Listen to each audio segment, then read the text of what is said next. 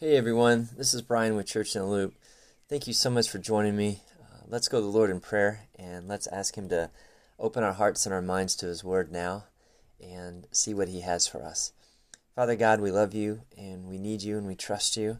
We thank You for Your holy Word that You have given to us. Forgive us, Lord, for being so distracted where it often can be on the periphery of our hearts and our minds. Other things chase our hearts away. Or we chase our hearts after other things. And I pray that now, as we get back to Your Word together, that this will be a time when You can strengthen us and refortify in our hearts that desire for You, to hunger and thirst after You, God. Because, Lord, Jesus said, blessed are those who hunger and thirst for righteousness, for they shall be filled. So I pray that our hearts would hunger and thirst more and more every day for Your Word, for who You are, Your character in us, Your Spirit to fill us. And it's in Jesus' name we pray. Amen. This week, you guys know I manage a school bus company, and so every once in a while we have a breakdown. And so this week, one of the buses broke down, and here's what happened. So it was funny. I was listening to the radio. It was in the PM route time, the after-school route time, and basically that's, the second part of the day that's busy for us as a company because all the buses are picking up the students at school, taking them home. And I'm listening to the dispatch radio because I'm basically monitoring it, making sure everybody's okay. And it was really smooth sailing. It was like, wow, this is so nice. All the routes are going to go great, and the drivers are going to come back, and we're all going to just be able to go home on time. This is turning into a beautiful finish to a very busy day. And I was literally just saying that, like, wow, this is great. And then all of a sudden, one of my drivers get on the radio, and she says that she's having trouble. The door that the students go in and out of on the bus, the door was stuck. It was stuck open. It wouldn't close, which is a problem because when you're dropping kids off, obviously you open the door, you let the students off, close the door, and then you drive on to the next stop. And you cannot drive with a door that's stuck open. That's just a safety issue. You can't do that. So I told her, sit still. We'll get another bus to you, which we did. And they were able to transfer the students from her bus to the other bus with the school's help. And we got everything done safely. And the driver finished the route. And while she was off in the other bus, the rescue bus, I was looking at the broken down door, trying to figure out, what happened to it. As it turned out, one of the hinges was worn out. So we were just replacing the hinge is all we have to do. Should be a relatively simple fix. When we all got back to base and the day was done, I really complimented our driver. I told her, I said, you did a fantastic job because you kind of had a little emergency, with the situation, but you kept calm. And I told her, I said, I'm really impressed with you because whenever you're in a high-stress situation, you really keep calm. You don't freak out, you don't panic, and you do a great job of just staying calm, not judging the situation, but handling it well. Well, in the same way, I wish that could always be said of me. I wish that could always be said of all of us, that we all stayed calm. But sometimes it's hard. Sometimes we face stress that just rocks our world and causes us either a panic, or we freak out, or we get angry really quickly. And one of the fastest ways that happens, one of the trigger points, I think, for all of us, is when we feel misjudged by others, misunderstood. You're living your life, you're doing the best you can, and all of a sudden you feel like, somebody totally misinterpreted what I said. I did not mean that, or I didn't mean to do that, and now all of a sudden I've got this crisis of feeling judged, feeling misinterpreted, misunderstood, and it's frustrating because you're like, what? That's not at all what, and that's one of the things that I think we all struggle with. So we're going back to Romans chapter 14, and we're really focused on verses 1 through 8. And Paul is writing to the Christians in ancient Rome, and he's encouraging them to love one another. Now, you have to remember, in ancient Rome, this church these Christians met at was a mixed group of people. It was poor people, rich people, and people in between. And it was people from all different walks of life and ethnicities, backgrounds. Some had been slaves and servants, and some had been masters and landowners and all those kinds of things.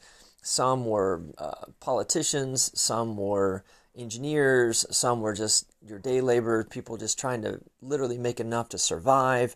And then some were Jews and some were non-Jews, the Gentiles. So you had this really mixed group of people, and they're all coming together in the name of Jesus. Now, do you think with a mixed group of people like that, can you imagine in your mind, were there any misunderstandings?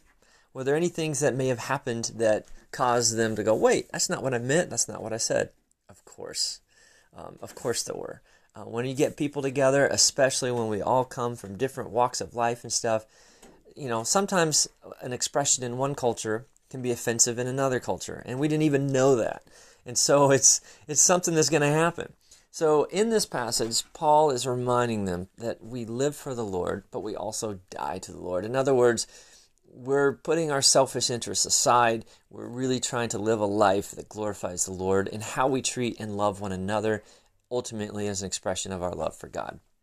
So let's look at Romans 14. And I want us to see 3 ways that we can live a life where we daily die unto the Lord. Now, that sounds kind of contradictory, to live to die. But the idea is putting aside, stepping out of your own self-focus and living for the glory of the Lord. How do we do that? Well, there's things that we've got to refrain from doing. And I want us to focus on 3. I'm going to use the word die in the letters D-I-E. These are things that we need to die to. Now, some of these things are like a slow death. It's hard. But by identifying them, it will help us. It's kind of like if you were trying to lose weight. One of the best ways I could recommend to you is obviously exercise and your diet, but just cut out sugar. Just cut out, like if you drink coffee and you normally put cream and sugar in your coffee, just don't put the sugar. Put the cream, but don't put the sugar. And that will cut out probably 100 calories right there. Now, I used to always get cream and sugar in my coffee. And that's how I grew up drinking coffee, and that was just, I can't drink it straight black, it's just too strong for me. But if you put cream and sugar, oh, it's amazing. Then about 3 years ago or so, I said, you know what, I've read that, we eat too much sugar, we really need to be more intentional about reducing our sugar intake, and sugar can be very addicting. So I'm going to try to not put sugar in my coffee. I'll just put the cream, but not the sugar. Now, at first it tasted bland and weird, like, what is this? It's only got cream. It's missing that sweetness. But then I can honestly say 3 years later, that is how I still drink my coffee, without the sugar, only the cream. And occasionally I'll go to like a coffee shop, like a Dunkin' Donuts or something, and you're going through the drive-thru or whatever, and you tell them, okay, I want a medium coffee, only cream. And then you pull up to the window after you've paid, whatever, and you take your cup and you drive on. Well, about a mile down the road when you're sipping your coffee, occasionally I'm like, oh man, they put sugar in it. I can't drink it. I've literally gotten to the place where I'm like, oh, it's just, I can't do it anymore. These are things that I want us to do like that. I want you to think of these 3 areas that we're going to identify in that way. Now, it took me time to get to that point, but I really believe if we practice these in our lives, that we can get to that point where we're like, ooh, I don't want to do that anymore. I don't want that to be a part of me anymore. So let's look at the passage and walk away today with these 3 things. So Romans 14, verses 1 through 8. Listen, what I wanted you to pay attention to is, look at how Paul is writing to this mixed group of Christians, and he's basically talking about how to get along, how to love one another. Okay, so because this is really where we show our faith is real. He says, welcome those who are weak in faith, but not for the purpose of quarreling over opinions. Let's pause right there. When he says weak in faith, he means that faith can grow and get stronger. But faith can also be just small because it's new. And so that's where we have to grow in our faith. So right there is a takeaway. And the takeaway is your faith is meant to grow. Your faith in the Lord is meant to get stronger. Right there. It's not a check the box, I have faith in God, I'm done. No. If he says there's those that are weak in faith, then that means we can grow stronger in our faith. So let me ask you this. What are you doing right now for your faith to grow stronger in the Lord? I guarantee you God is working in your circumstances to help that to happen. But are you seeing it as that? Or are you just going, oh, I hate this, I hate that, I'm mad at this, I'm mad at that. And all the while, God is saying, dude, I'm trying to help you grow in your faith. And you're just reacting instead of seeing this as an opportunity to grow. We live on a third-floor apartment, and we do our laundry in the basement. And so I'm always on the lookout for quarters, because we always need quarters for our laundry. But on this third floor, to get to the basement, we don't have an elevator. It's an old building. The building's 100 years old. And so we walk down the steps to the basement. And the steps are outside on the back of the building. So it's kind of like one of these exposed old wooden type of, staircase. And it zigzags down to the basement. Well, if you want your laundry done, that's what you got to do. You got to carry the laundry basket all the way down to the basement. And we're on the top third floor. Now, Saturday mornings is my day to sleep in during the week, but we know that we've got to hit it fast, because if we wait to do our laundry, the other tenant residents in the building are going to be down there. So we have to beat everybody to do our laundry. And it used to be that I hated carrying the laundry down the steps. I just didn't. I did it because I didn't want Beth to. It's heavy. The basket's heavy, and so I'm trying to be a good husband and carry it for Beth. Well, I used to hate doing it. I really just, I want to sleep in. I don't want to have to get up, put on shoes, and carry laundry down 3 flights of steps, especially when it's cold outside, and you got to get all whatever bundled, that kind of thing. And it's just kind of oh, this is just not how I want to start my Saturday. But when I was carrying it down this morning, and I've been working on my attitude on this, I've been thinking to myself, Brian, you like exercise. You like to work out. Yes. Well, use this as a warm-up. These 3 flights of steps, this is helping your body to wake up. This is a good thing for your body. And that literally changed my attitude. So now when I'm carrying down those loads of laundry downstairs, I'm not kind of going, oh, I hate this. I'm going, wow, yeah, this is a good warm-up for my body to kind of wake up. It's had a good night's rest. Time to get moving. So in the same way, I think we look at our circumstances and we can grumble and complain, or we can say, hey, how can I look at this in a positive way that the Lord can grow me? How can my faith grow stronger? So let's keep that as our mindset. He moves on. He says, some believe in eating anything, while the weak eat only vegetables. Those who eat must not despise those who abstain, and those who abstain must not pass judgment on those who eat, for God has welcomed them. Who are you to pass judgment on servants of another? It is before their own Lord that they stand or fall, and they will be upheld, for the Lord is able to make them stand. Some judge one day to be better than another, while others judge all days to be alike. Let all be fully convinced in their own minds. Those who observe the day observe it in honor of the Lord, and those who eat, eat in honor of the Lord, since they give thanks to God, while those who abstain, abstain in honor of the Lord, and give thanks to God. We do not live to ourselves, and we do not die to ourselves. If we live to the Lord, and if we die to the Lord. So then, whether we live or whether we die, we are the Lord's. Okay. The first thing that I want us to see with living this life of dying to the Lord, things that we don't want to do, the things that you don't want to do, the letter D, don't pass judgment on others. Very clearly, Paul says, hey, some people are only going to eat vegetables. Others are going to eat meat. Don't pass judgment if they only eat vegetables. Don't criticize that. Now, the reason that was such an issue back in Bible days was to buy meat, you went to the public market. And typically, the animals that had been butchered for the meat had been sacrificed to one of the pagan gods. So if you were buying some tenderloin or a ribeye or whatever for that night for a barbecue later, that cow or that animal that had been killed was, as it was being butchered, it was offered as a sacrifice to one of the local gods. So some Christians felt like, hey, that meat is contaminated. it's been dedicated to evil because it was dedicated to these gods. And we don't worship any of those gods anymore. We used to, but we don't do it anymore. So we're not even going to eat that meat. And Paul is saying, hey, I respect that. If that's what you feel is right for you, then that's the path you need to walk. Now, Paul would say, hey, I can eat it because I know those gods aren't real. There's only one true God, and that's the one I worship through Jesus. But hey, I don't want to be a problem for you on this. And so I respect your right to say, for you, it's not cool. Don't pass judgment on others. And we're so quick to do that. We're so quick to say, well, how come you're not like me? How come you're not the way I am? When I was growing up, we hosted a lot of exchange students in our family. And it was kind of neat because we would host an exchange student from either maybe Australia or Brazil or Germany.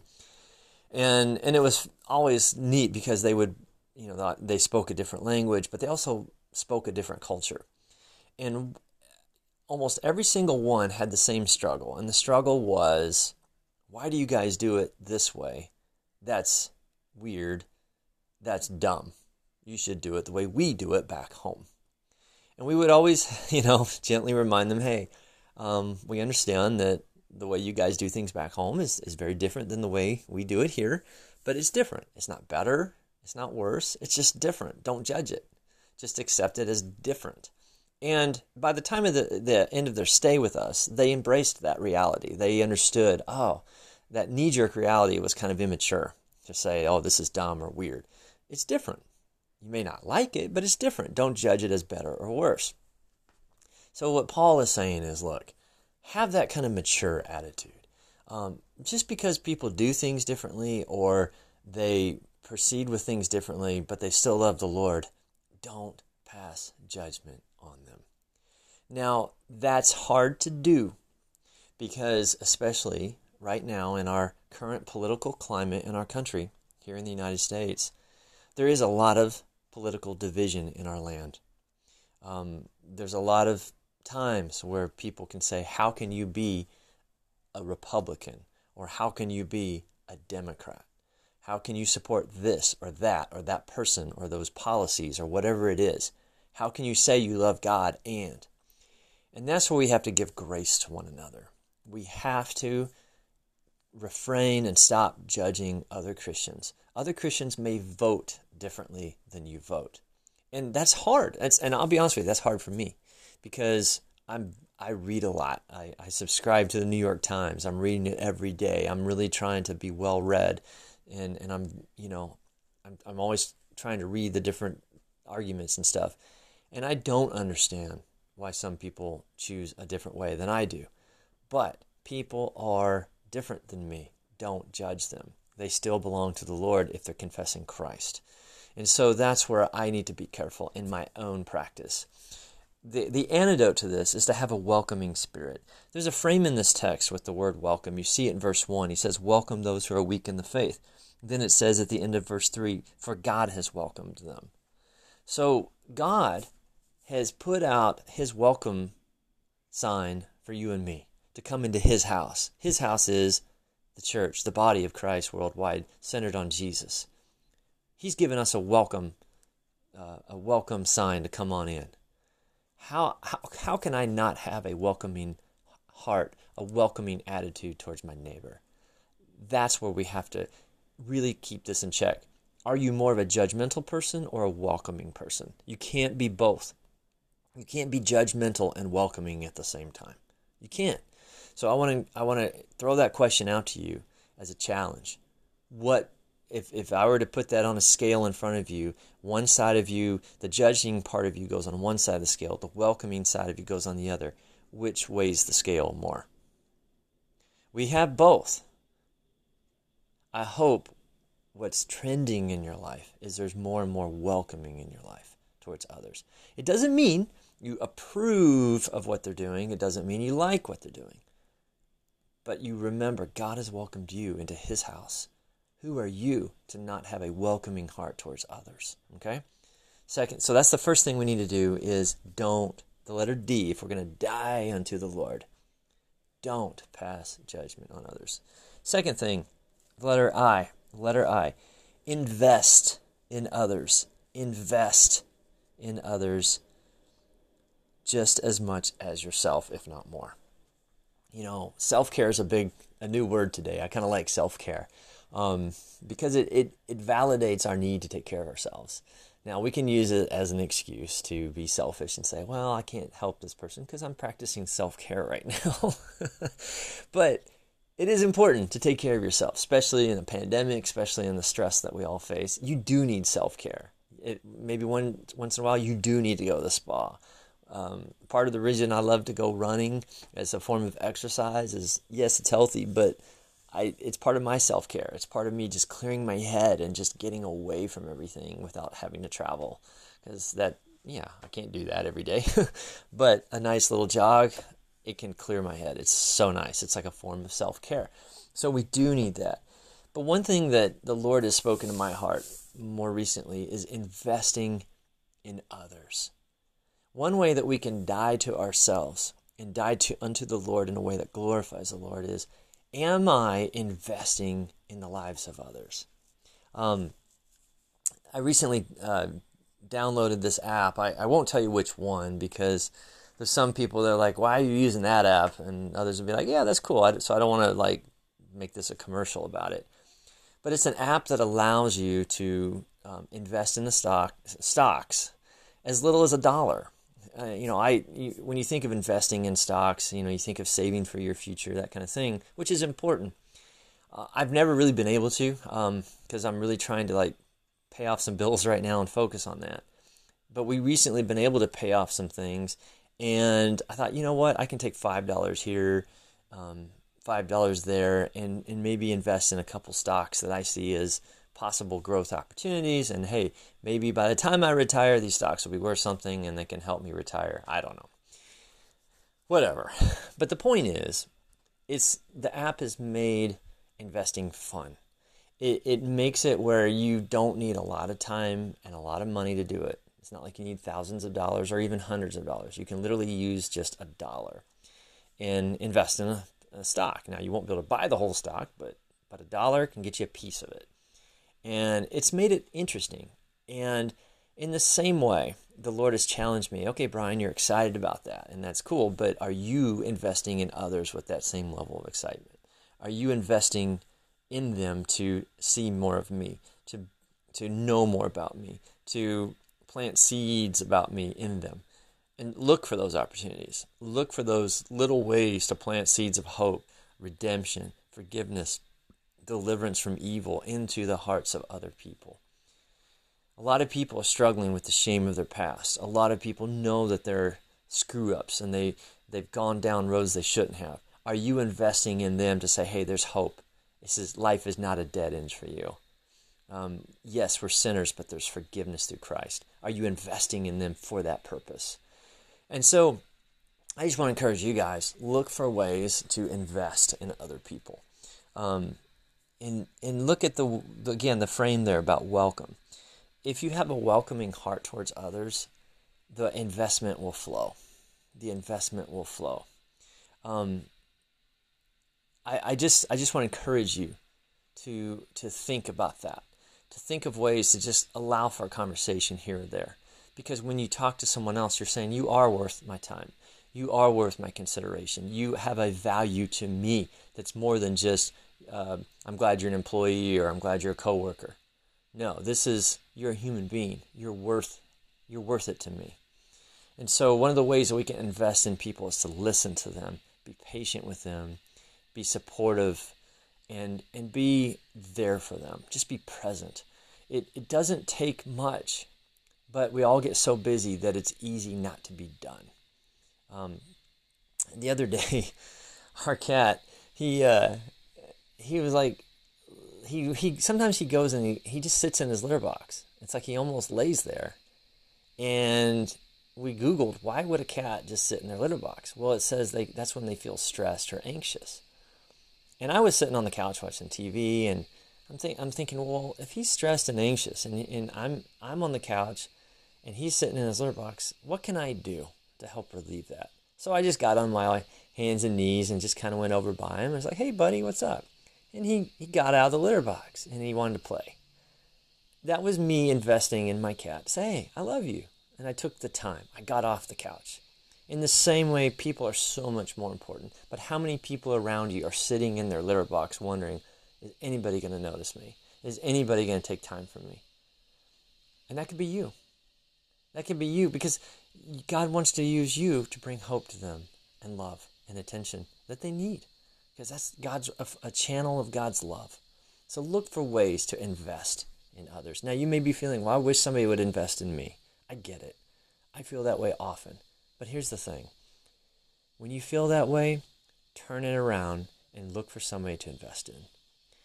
That's the best thing I can tell you, because otherwise you just focus on yourself and you just feel sorry for yourself. Nobody's talking to you. Nobody's texting you. Nobody's reaching out to you. Turn it around. Look, who can you do that with? You want a friend? Be a friend. And it's really true. Look for ways to invest in others. And then the letter E. If we're going to die for the Lord, don't pass judgment on others. Invest in others. And then the letter E is exercise patience with others. Exercise patience with them. People are a process. People take time.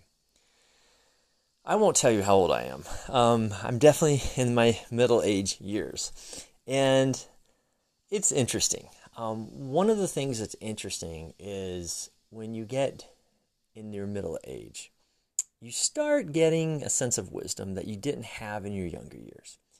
A sense of perspective. Because I can look back on things that I was very strongly against, or just couldn't understand how anybody would ever think that way. And then here I am going, that's me now. Now, if you had told me back then, Brian, that's going to be you, I'd been like, no, never. But guess what? I've got some age now, I've got some wisdom, I've got life experience, and I realize that life's not always as simple as we want it to be. It's complicated. And so what I want to encourage you guys is this. Exercise patience with other people.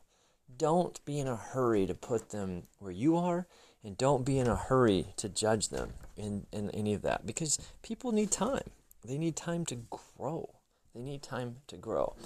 It's springtime here in Chicago, almost. Winter is fading, spring is coming. And the other day, I through the snow on the ground, I saw the tulips blooming. They're not blooming, but sprouting out of the ground. And it amazed me that these tulips could actually grow out of that frozen tundra of ground that we've had here in Chicago. And now you got these flowers that they're blooming. And they're poking their way up through the snow. I was like, wow, that is really cool. And pretty soon they'll be beautiful. And they'll be reminding us that spring is here. In the same way, exercise patience with others. Don't judge somebody's winter against their spring. All right? In other words, maybe you're frustrated because they are not doing what you want them to do, or they cannot seem to understand what you want them to understand. But give them time. And sometimes that time takes years. It can take years. But exercise patience. I think I told you guys that I had years and years ago when I was younger, I had a falling out with my dad when I was about 15 years old. And it got worse to the point where when I went off to college and I was 18, he actually disowned me. Now, that was quite a while ago. That was 30 years ago, almost 35. And there, I just told you my age. Now, I saw him recently because he's in a nursing home. He's not doing that well. I appreciate you guys pray for him. And I got to pray with him, and I got to lead him to Jesus, which was awesome. But I got to hold his hand and tell him how much I loved him, how much God loved him. He squeezed my hand. He cried tears. I cried tears too. I let him know that, hey, all is forgiven, Dad. I love you. Now, it took 30 years to get to that point. But guess what? We did. Now, I know with some people that may never happen. And that's a regret of our broken world that we're in. You can't force that on people. But my point is this. People are a process. Give them time. Give them time. Exercise patience. And also, exercise patience with yourself. Why? Because the Lord does with you. If the Lord is patient with you, what right do you have not to be with yourself? See? We need patience with ourselves because we are a process. There are things you're learning right now that will strengthen you in the future. But right now, you're just learning the concepts, and that's okay. You're still going to be making mistakes, but one day maybe you won't be making those mistakes anymore because your faith is going to turn a corner, and you're going to be like, I don't want to go back to that. I don't want to go back to who I was in that certain area of my life. And God's going to give you the strength to not turn that corner and go back. He's going to give you the strength to turn the corner and not go back around from where you came. But it takes time. It takes patience. And through Christ, you'll get there. But be patient. And here Paul is saying, look, be patient with these folks. Even Paul was a story of that. He once totally persecuted Christianity. He put people in prison, had them killed. And now here he is preaching Jesus. He understands being patient with people. Because look at himself. Look at how far he had come. And if you had told him back then, hey, Paul, one day you're going to be a big person in Christianity, always talking about Jesus and spreading this good news about Jesus, he would have been like, no way, no way. And now that's what he's doing in Romans 14. It's amazing. God was patient with him. God is patient with you. Be patient with others. Exercise patience. I want to close with this illustration. There's a New York Public Library. I remember as a kid, my family, my dad and my sister and I, we took a trip to New York, and it was the first time I had ever been to New York, and I was just a child, but I remember the trip, and I remember one of the places we went was the New York Public Library, which is kind of a landmark type of place to see. In the front of the library, there's like a grand staircase leading to the front of it. There's these two lions on each side of that grand staircase. Now, the lions were given as a gift to the city, placed there in front of the library during the Great Depression in the 1930s. And they were given a gift to remind the people of two things, because each of the lions has a name: patience and fortitude. Patience and fortitude. And the message was, we're in a Great Depression, people are suffering, it's hard, but be patient and have fortitude. Fortitude is have resolve, have a sense of we're going to get through this, have a sense of we're going to stay the course, we're not going to give up. And I really believe that if we're going to be a people who live unto the Lord and then also die unto the Lord, if we're going to be a people who look for ways to practice these things that we've talked about, who don't pass judgment on others, but instead have a welcoming heart, who invest in others, who look for ways to help others and feel welcome and valued. And if we exercise patience with others, it's going to take fortitude. It's going to take fortitude. And I want to encourage you guys that just as you need to be patient with yourself and with others, practice fortitude. Stay the course. Don't give up on living for Jesus. Sometimes it's hard. Sometimes things don't go the way we want them to go. And it's easy to think, I'm going to give up. But it's those little investments over time that add up. Not the big ones, but the little ones. And the little ones is, every day are you making a choice to say, I want today to count for Jesus. And I'm going to ask him for help. That goes for now. That goes for tomorrow. Now, yesterday is gone. Let it go. But today can be a new day for you. Let's pray. Lord, we thank you that your word says we are the Lord's. We belong to you. And we want to live like a people who do truly belong to you. We are a broken people. We are people who struggle. We are people who end up judging others, who misunderstand things, who even judge ourselves. We're harsh with others. We don't love the way we should love. We don't love the way you love us. Oftentimes we're not very welcoming towards others. We're not very patient. and we really don't invest in others like we should. But God, you invest in us. Through Christ, you have taken judgment from us. And now you just pour forth your love and acceptance upon us through Christ. And you are constantly, God, doing things with us in loving patience as we grow in you. And so I pray that you would help us to have the fortitude to stay the course, to trust in you, and to keep following, to keep growing, and not give up. And on those days and times we feel like it, I pray for a friend or someone to encourage us, some encouragement to come our way, and that your scripture would remind us, that your Holy Spirit would bring a scripture to our hearts that would remind us to stay the course, to keep going. Don't give up. Why? Because you didn't give up on us, and we're not going to give up on you. And it's in Jesus' name we pray.